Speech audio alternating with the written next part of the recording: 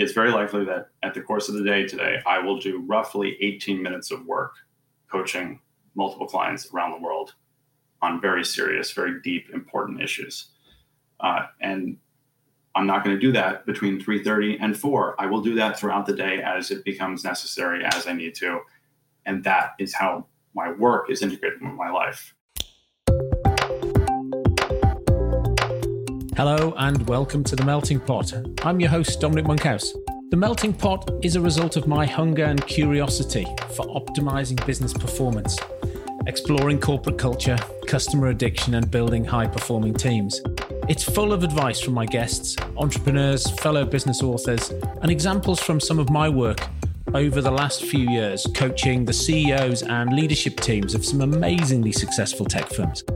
The Melting Pot is my attempt to synthesize what I've learned along the way, to help you build a highly scalable business and realize the potential of your life's work.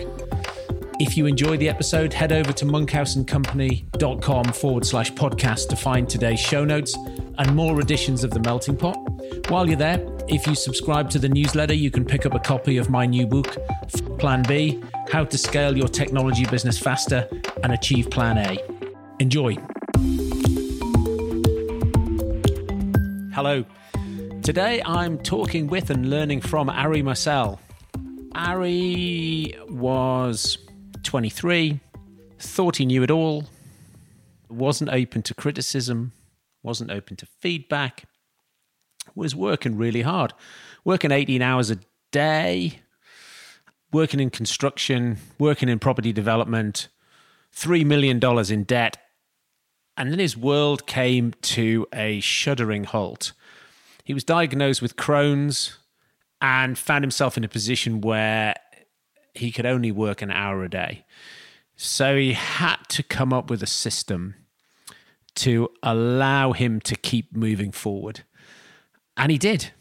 And what he now does is he now coaches entrepreneurs, CEOs, really around replaceability. He sees it's not that you would then do nothing useful with your time, but you would, he says, look, work-life balance is bullshit. It's do less, live more is his mantra. And so we dig into some of the things that he did himself, some of the things he thinks people should do, the challenges he sees along the way. We have a fantastic conversation. I enjoyed it. I'm sure you will too.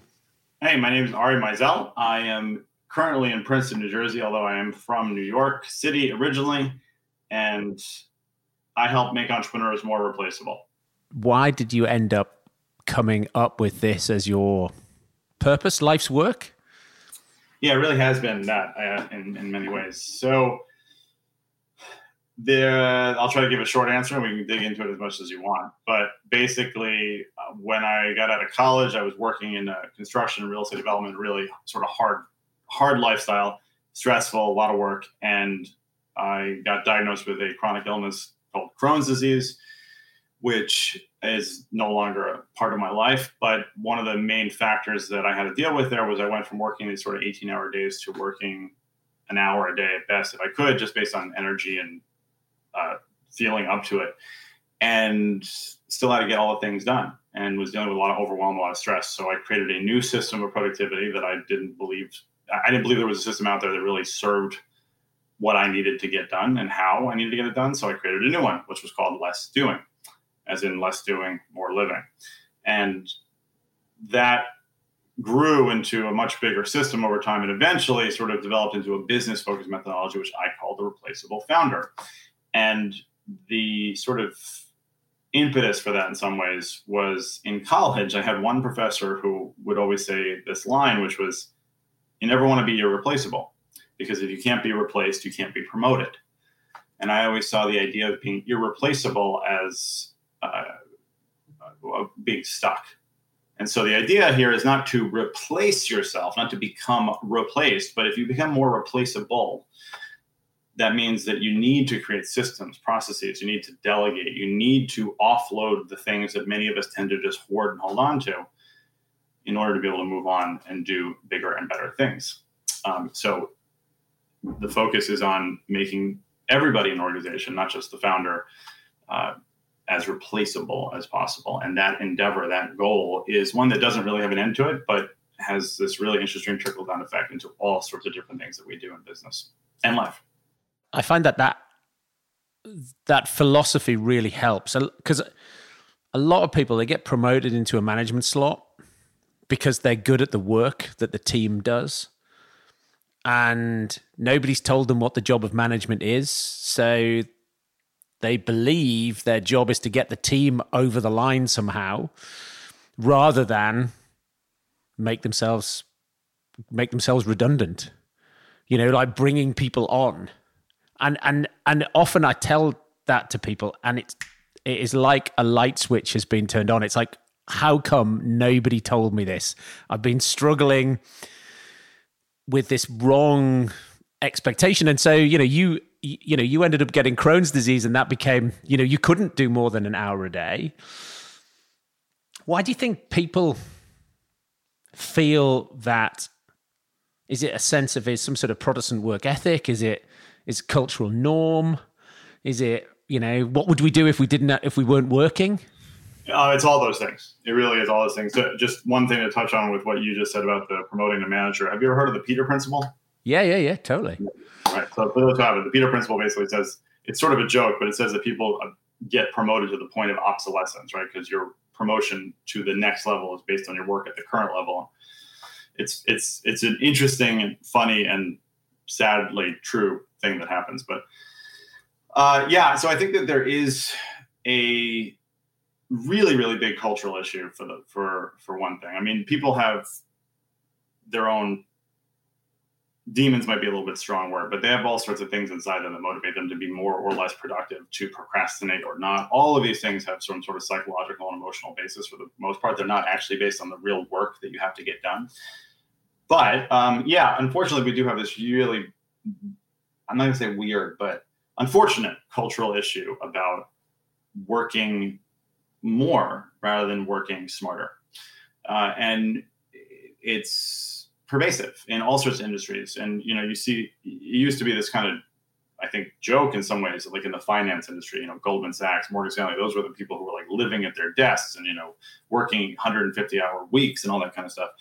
But it's really everywhere in startup culture and all sorts of things where people equate working more with being more productive and being more effective. And what we've found now, what I think is one of the most fascinating things in terms of work that we've seen with the pandemic, is there is now this movement called the overemployed movement. It's a community, I guess, in some ways. And what you have now is, because you have these people working from home, and some of them are doing it for the first time ever, you have some very clever people who have been working 2 and sometimes 3 full-time jobs with 3 different companies, and making triple their earning potential in the same 40-hour work week, because they're able to manage it properly. And the thing is that we know from really good data for years now that the average 40-hour week worker does roughly 12 hours of actual productive work in a week. So it's not that crazy to think of somebody doing that, but I think it's amazing.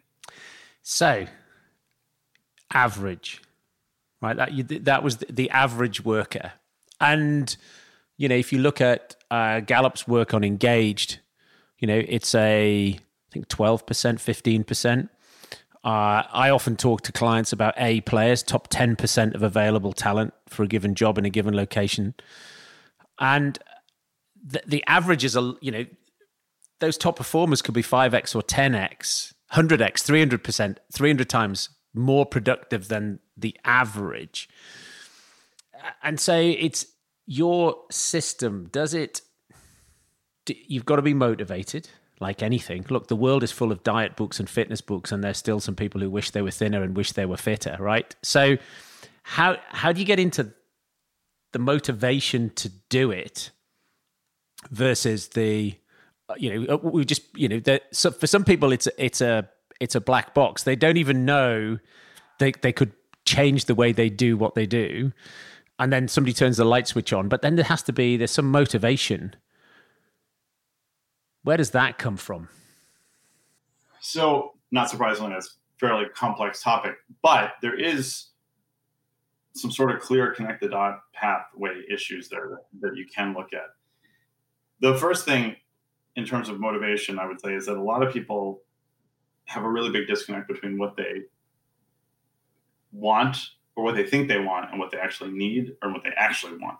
And we know this also from tons of data research, a lot of it based on marketing and things in terms of the things that people think they want. A really good way of illustrating this, one of my favorite ways of sort of illustrating that issue, is that if you ask the average American what kind of coffee they like, the average American will tell you that they like a rich, hearty, dark roast blend, whatever, singles, all that kind of stuff.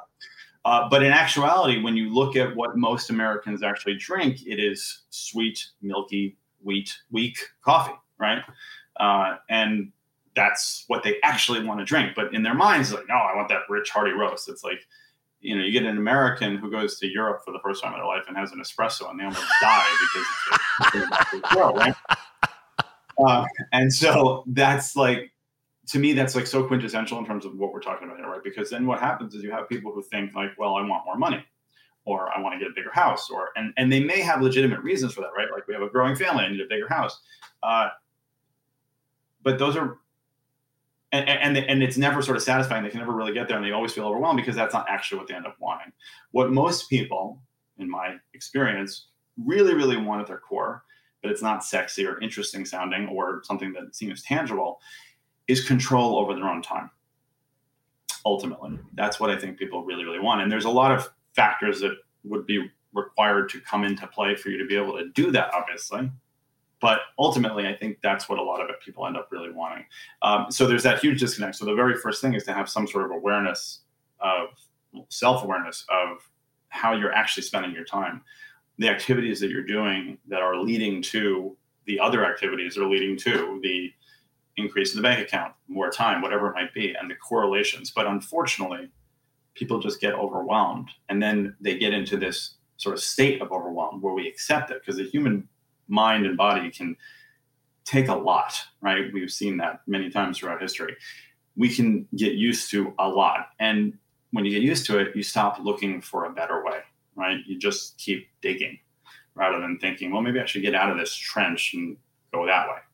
I mean, there's some neuroscience that says brain plasticity sort of stops age 25. And one way to counteract that is to keep learning. But there are lots. I mean, if you take your average, again, lots of people, they've stopped learning. So they just sort of, as you say, they're on a treadmill and they're just plodding along with no sense of where they're going and what would actually give them satisfaction. There was Nick Marks, who's been on the podcast a couple of times. Has got a startup called Friday Pulse, which measures employee happiness. And one of the observations he had last year through the pandemic for CEOs was, look, stop asking your staff if they want to come back to the office, because human beings are unable to tell you how they will feel about a future thing. They will absolutely tell you how they will feel. The thing is, they'll be completely wrong, which is a bit like your example with the coffee. Tell me what type of coffee you like. Or even, the whole thing with the Pepsi challenge, you get them in Times Square, you get them to taste cola, they all pick Pepsi, then they go to Costco and buy a slab of cola, right?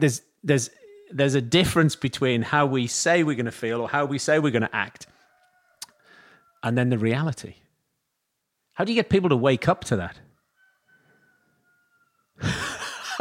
Because I'm just thinking, sitting in your chair, on your mission to save humanity from overwork, if you can get more people to wake up, then you've got a system that people can deploy.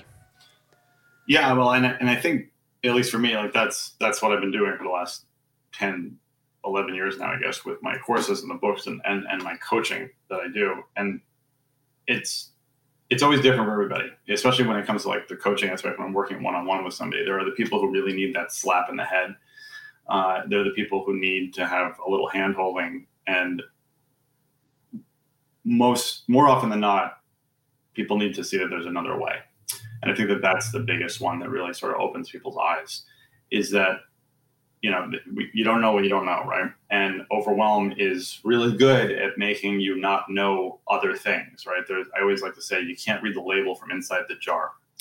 And so all these people are sort of in that jar, and this is what they know, and it's like the goldfish, right, in the way in the bowl that doesn't know that there's other things out there. So sometimes you're able to show people like this is how I work. This is what it's possible. This is how the people that I coach work, and en masse, like there is another way of doing this. There are people in your situation with multiple kids, with bills to pay, with 2 jobs and a company, all these things that are doing it, and that doesn't mean that people should feel bad, like, oh, I'm not doing it right. It's just that they haven't been shown the way. If you haven't been given the tools for it, sometimes it's very hard to figure out how to get things done.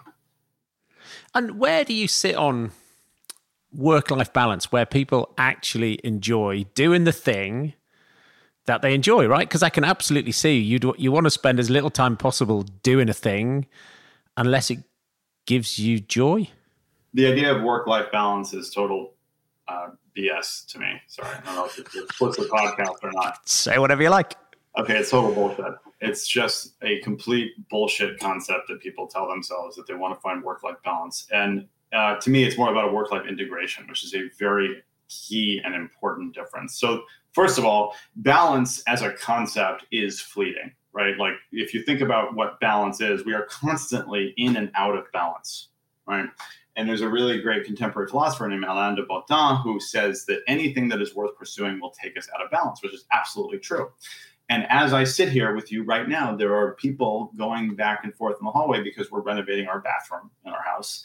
And the house is going to be a total mess for the next week. And it's going to be stressful and it's going to be annoying. We have 4 small children. It's going to be a pain in the butt. We have dogs and cats. Like it's a terrible situation in which to do a renovation.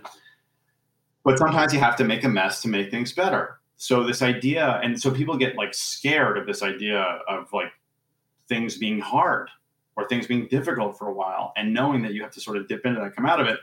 And then furthermore, this idea of balance for a lot of people is like, well, I turn my phone off at 5 o'clock in the evening. It's like, yeah, but then you're thinking about it all night until 11 o'clock and you're not really present with your family and you're stressed out. And then you wake up at 3 a.m. and check your phone. Like and anybody who tells you that that's not true is lying to you and lying to themselves, more importantly. So the idea of work-life integration is not that you necessarily have to separate the two, right? It's that you can manage them effectively. So for example, email is the number one productivity stressor for most people around the world. Whenever I love to ask people, what's your biggest productivity challenge? Email is one that comes up. And the reason for that is that the email problem is not an email problem. It is a decision-making problem. But you have all these people who are like, oh, I check my email twice a day. Or they have those autoresponders that say the same thing, like, I check my email once a day if it's important. It's like that. It's total bullshit. Almost every time it's completely, and also it's sweeping the dirt under the rug, right? It's not actually addressing the issue. It's just saying, I'm not going to deal with this right now. I'll take my stress in the Big Mac format, at 4 o'clock rather than having like a bite of it now. So a lot of times when I'm on a podcast, some people are like, well, how often do you check your email? It's probably 60 times a day. That's probably how many times and the reason is that email is not a stress source for me because I actually have an effective system of communication. And when I get an email, I can deal with it effectively in a matter of seconds. And if I do that while I'm at my son's soccer game, that's okay because it's not me taking away. I can take literally 5 seconds to answer something, which means that somebody else gets to continue doing their work and doesn't create a further delay for later that I actually have to deal with. And I don't have to be sitting there being like, well, oh, did you make that go? Oh, what's that? And it pulls me in different places because the attention doesn't need to be there because the issue has been dealt with. The idea of like, I'll deal with it later, I'll get to it later, is just shooting yourself in the foot. And everybody does that all the time. So again, the work-life integration aspect is, I'll try to make this a fairly short example. So I do coaching. Right. And I've done coaching for years, and I did masterminds and one-on-one and all this. And right now, my main thing, I have courses up, but my main thing is my coaching. And I currently have 26 private clients, one-on-one. And this meeting that you and I are having is the only real-time synchronous conversation that is on my calendar for this entire week. I use a tool called Voxer, which is a voice communication app that is asynchronous. My clients have unlimited Voxer access to me. And it's very likely that at the course of the day today, I will do roughly 18 minutes of work coaching multiple clients around the world on very serious, very deep, important issues. And I'm not going to do that between 3:30 and 4. I will do that throughout the day as it becomes necessary, as I need to. And that is how my work is integrated with my life. And that is how I'm able to get up and make my kids breakfast and get them to school and then pick them up from school and then be a volunteer EMT 100 hours a month and do woodworking in my workshop outside and still run a company or run a business and provide and do all the things I love to do. And your contention is that anybody could work like this? Yeah, I mean, like somebody who's stocking shelves at a Walmart might have a little trouble doing this, but that doesn't mean that they can't progress to something else at some point. And I have worked with every level of worker in every industry I can even think of. But yes, en masse, I would say that not only do I think it is, I mean, I've made this possible for well over 1,000 people at this point. Which one's you most proud of? And maybe it's individuals, don't know. Maybe it's the types of jobs or the transitions that you've been able to enable. So obviously I can't name names of people or companies, but I think that some of the most gratifying ones for me are ultimately when I get people to think differently. I know that sounds very vague, but it's funny because for a long time, I always had, when we were trying to work on marketing and stuff for my business, when we were doing that, which is not really a focus at this point for me, it was always really hard to sort of come up with what the unique selling proposition and the value and stuff, right? Because the truth is that over the years, people who've worked with me have created multiple 10x, whatever you want to call it, 20x in their revenue. They've expanded to new locations. They've started families. They have ended bad partnerships. Like all of these things that I think are very positive have happened, but I could never meet somebody at a party and be like, this is what I can help you do. So that's where the replaceability thing sort of came out. And I always say that, if you want to understand how successful people operate, don't do what they do, try to understand how they think. And so when I can get clients, and it's the degree at which I'm able to do this varies. The degree of difficulty in which this happens is very variable. But when you can get somebody to think differently and they recognize that and they tell me that to me is extremely rewarding. Where somebody says, I was in this situation today, I've been here before, but this is how I handled it this time because I thought, why don't we do it this way? Or maybe there's a different way. And those are some of the most exciting ones for me, honestly. And that's not linked to the financial gain. That's linked to the emotional change in the people that you're coaching. So you might have to generate revenue change for somebody because they're paying you to coach them, but actually you get the joy from a different part of the process. Yeah, I tend to have a very different view on everything. I don't know if that's a miswiring in my brain. But just sort of, I always tend to see things in a slightly different angle, not necessarily a better one, but just a different one. And the revenue one is always an interesting one for me because, especially with the men that I coach, you see this less often with women. Many of them don't really know how much money they actually need to operate in their life and to, be able to buy presents for their kids and buy a new car if they want one and renovate a bathroom, and so because of that, a lot of them just think more. And a lot of them are acting out of boredom many times, right? Entrepreneurs particularly have so much trouble sort of being with themselves, right? And not having something to work on or do or fix or boss around or whatever. And so they make trouble a lot of times. Well, they're definitely not the people who write the rule book often or follow the rule book. So how do you get them to follow a rule book? Because if they're not creating trouble, as you say. They're, does that, because you don't, in that regard, then you're not the entrepreneur you've just described? I was.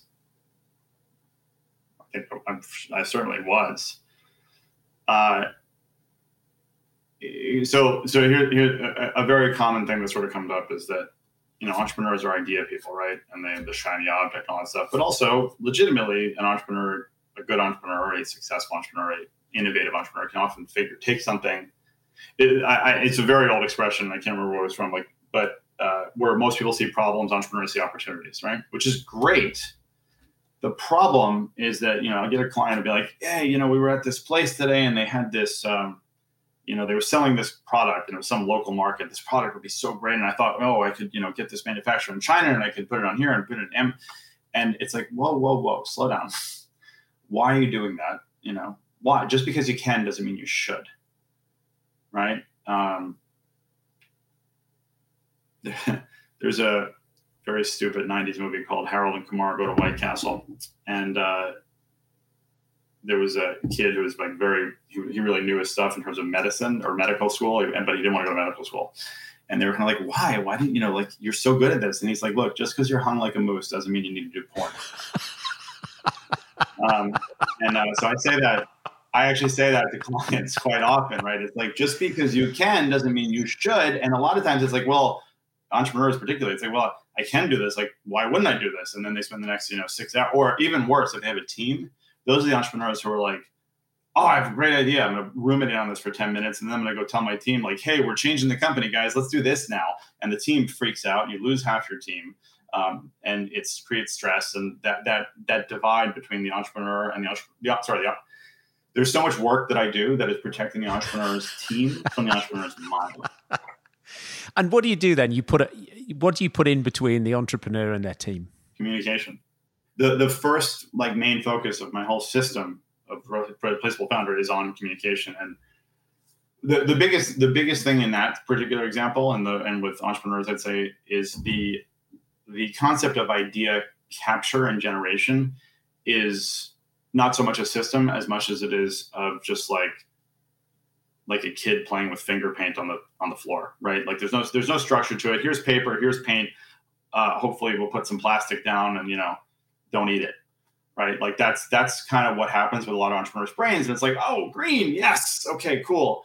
But what we really need to do is put a system in place. And this is not complicated. So it's not, software that has to be set up necessarily or anything like that. But a lot of times I'll ask people like, hey, do you have a system for capturing your ideas in like a group setting? And, people will be like, oh yeah. And they'll like hold up their Moleskine notebook or, yeah, I use Evernote or whatever. It's like, no. Do you have a system, right? Meaning like the idea gets captured. You look at it again later, maybe sort it later, and then actually put a system in place to execute upon the good ones. It's like, oh, no.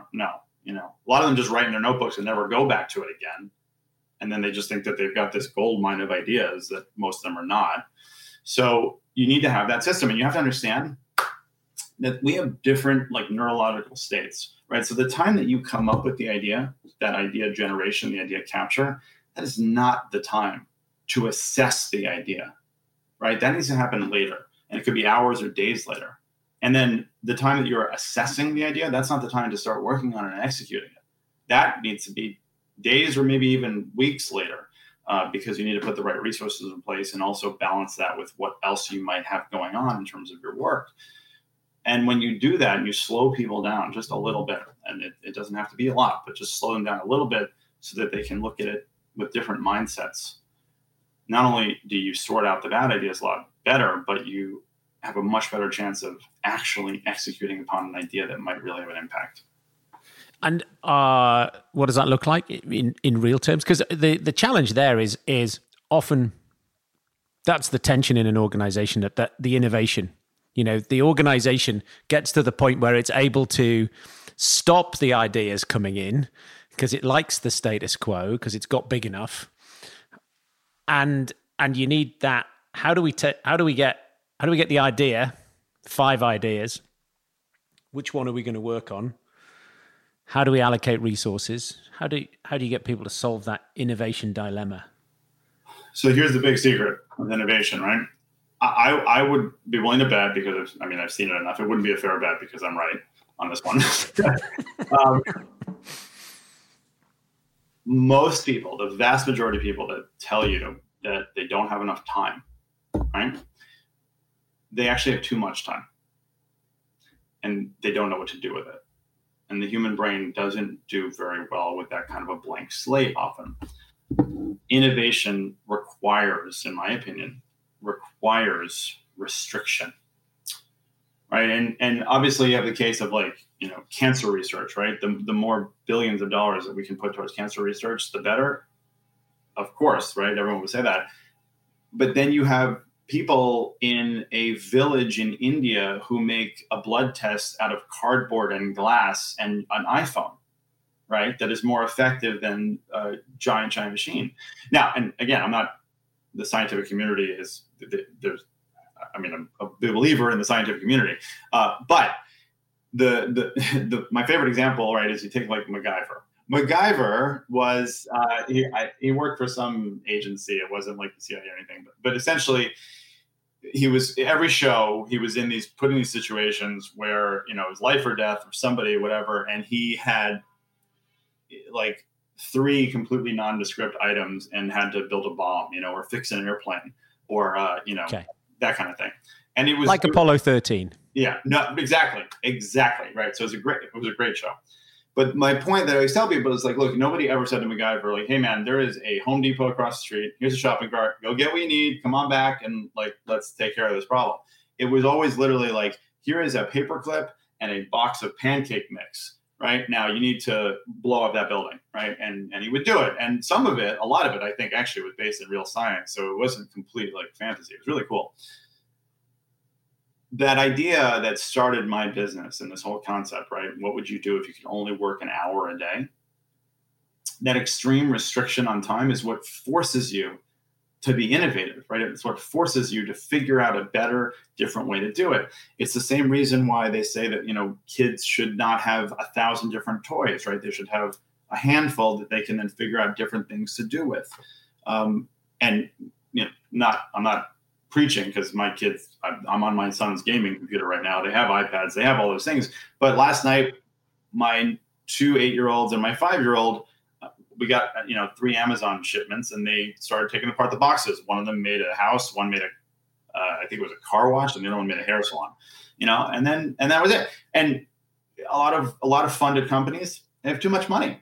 A lot of entrepreneurs who they're working 100 hours a week. No, you're just spending 100 hours a week at the office. You have a shitload of time. You're just not using it effectively, right? So we need to actually create more restrictions on our time, and not only time, but all sorts of things. So a great example for people to try, a really practical example, is see if you can operate entirely from your phone for a week. Don't touch a computer. And incidentally, the reason I'm in my son's bedroom right now is that I literally have not touched my laptop in 9 months.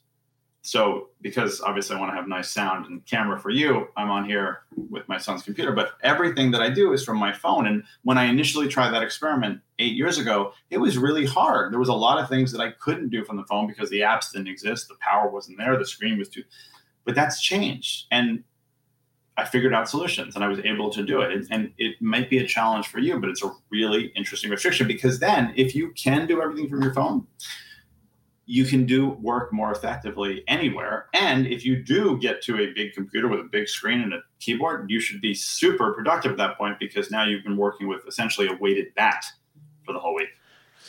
And what about interesting article I read this week talking about time and saying that managers and creators see time differently, right? It seems to me that one of the things you're talking about there is the if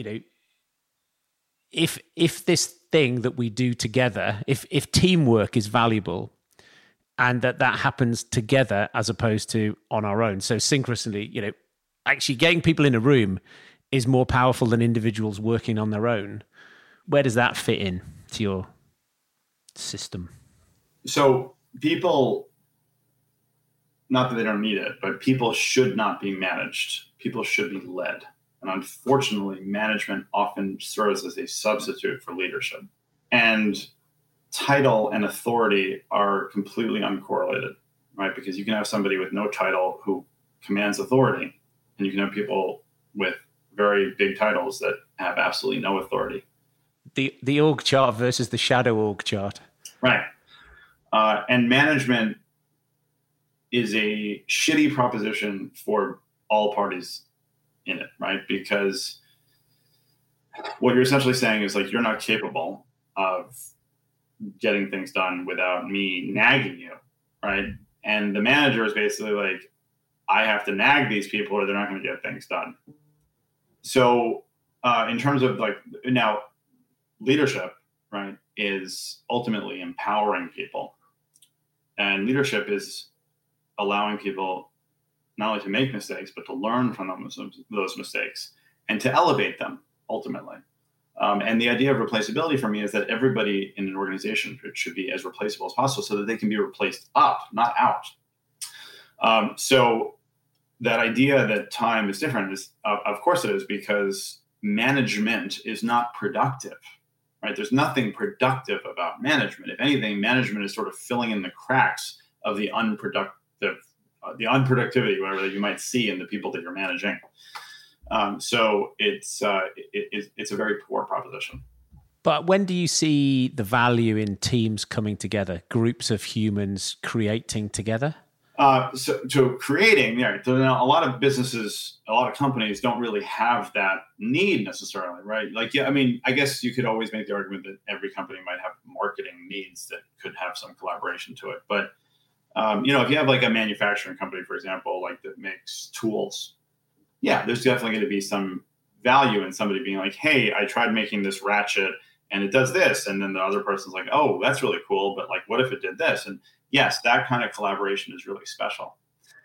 But we need to actually have structure around that and create proper structure, meaning that we don't have meetings for the purpose of meetings. There needs to be a purpose of why people are coming together. It can't just be this idea that you're going to throw people in a pen, essentially, and sort of hope that something good comes out.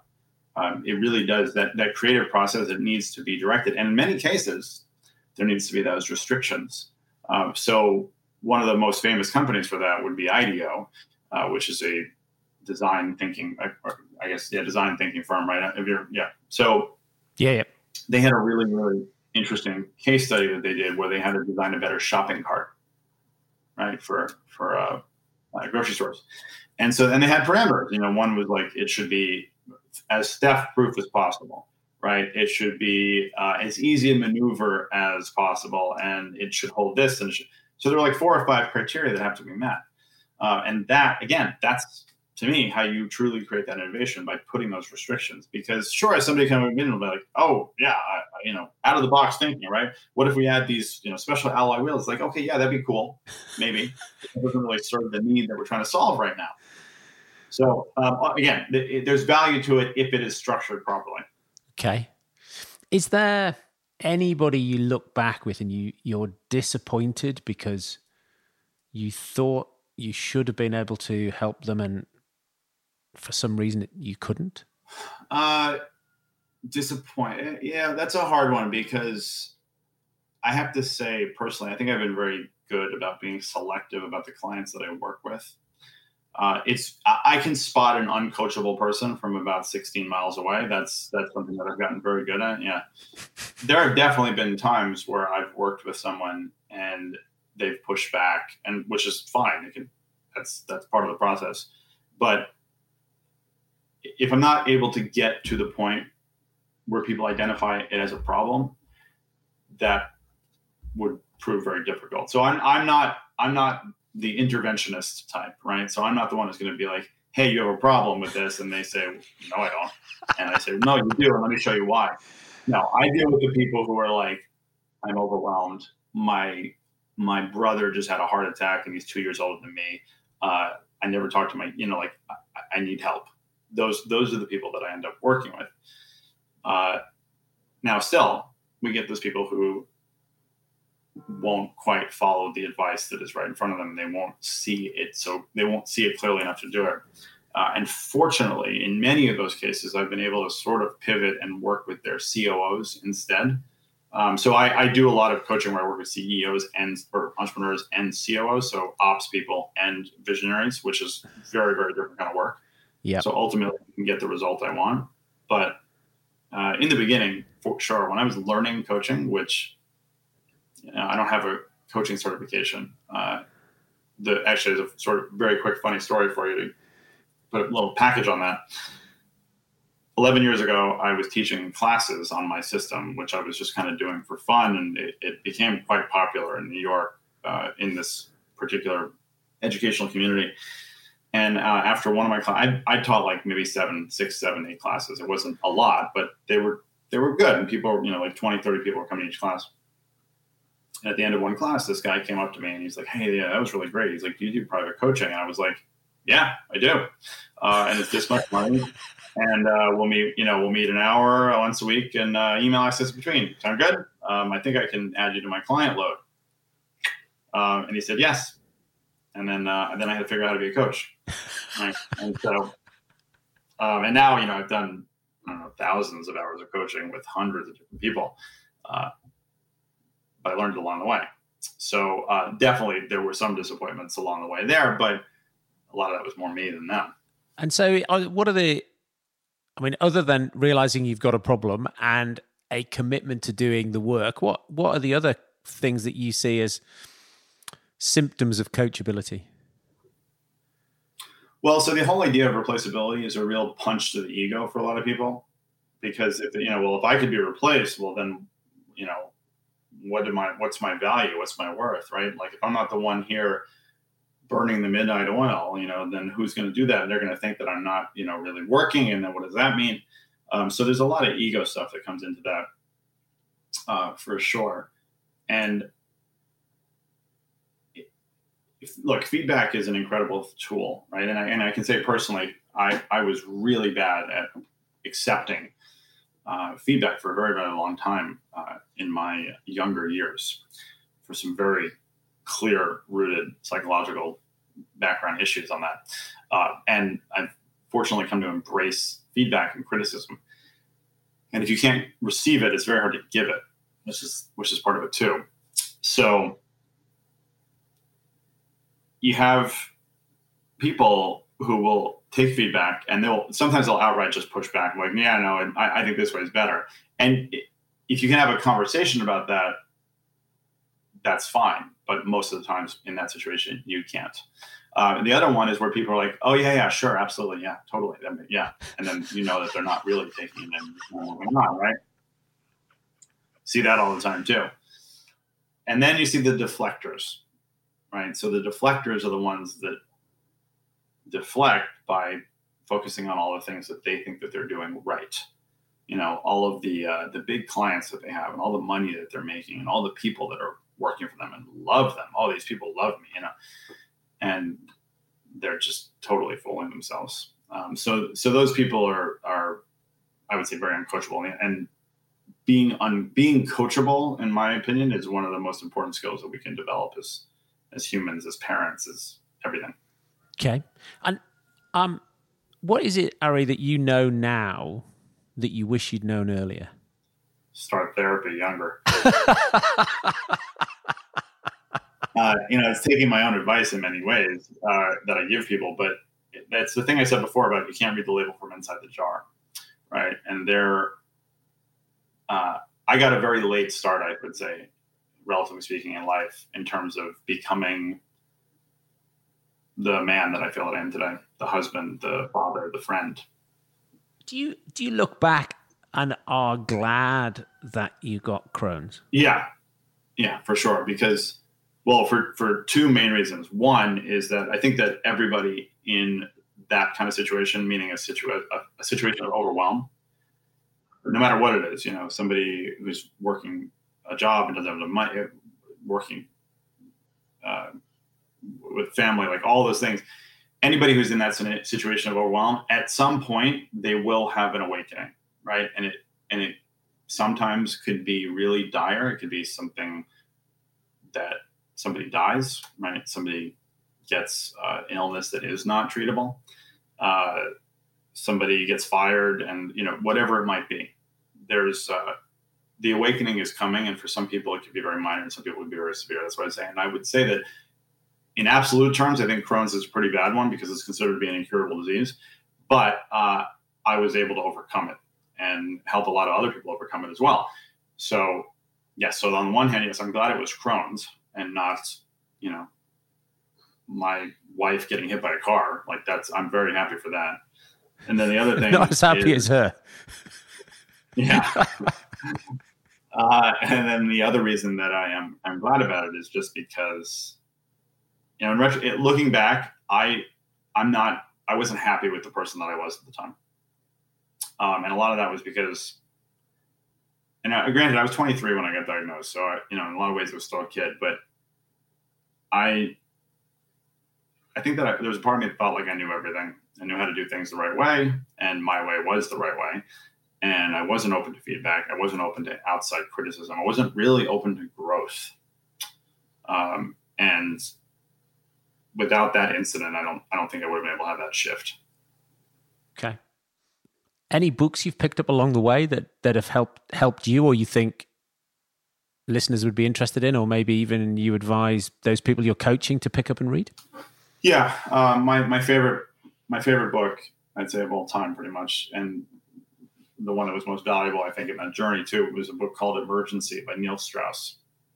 So Neil, most people know him. He wrote The Game. He's a great writer. And Emergency is a true story. It's his true story about essentially after 9/11, he kind of had like a freak out about the world ending and decided to get a second citizenship in case like he needed to kind of bug out basically. But along the way, the story is really all the skills that he kind of picked up along the way to become more self-sufficient and self-reliant and all these kinds of things. So he learned survivor techniques, and he learned hand-to-hand combat, and he became an EMT and a pilot and all these kinds of things. And many of those things I had actually already done. I've had my pilot's license since I was 15. I am an EMT, and I have been for 10 years really actively. And so it was sort of this idea of not only bettering yourself, responding to a situation with resourcefulness, but also that idea of sort of self-reliance and self-sufficiency and growth and constant growth. So it's just really well written. He's awesome. So that book is really key. Okay. What else you got on your for books? Yeah. Well, what are all of yours? We should list. How many have you written now? I think there's 12. Maybe in that case we won't do all 12. Yeah, I mean, given the context of this conversation, what are the top 2 or 3? I'd say the most recent 2 would be On Productivity, which is sort of my. Yeah. I never say never, but I don't plan on writing another productivity book. That was supposed to be the end. So On Productivity, and then before that was The Replaceable Founder, which is the one that we've talked about, and then my original book, which is Less Doing, More Living, which came out, I think, in 2014 now. So those 3 would be the recommendations. Fantastic. Ari, it's been an absolute pleasure having you on. Thank you for giving us your time today. Thank you for the great conversation.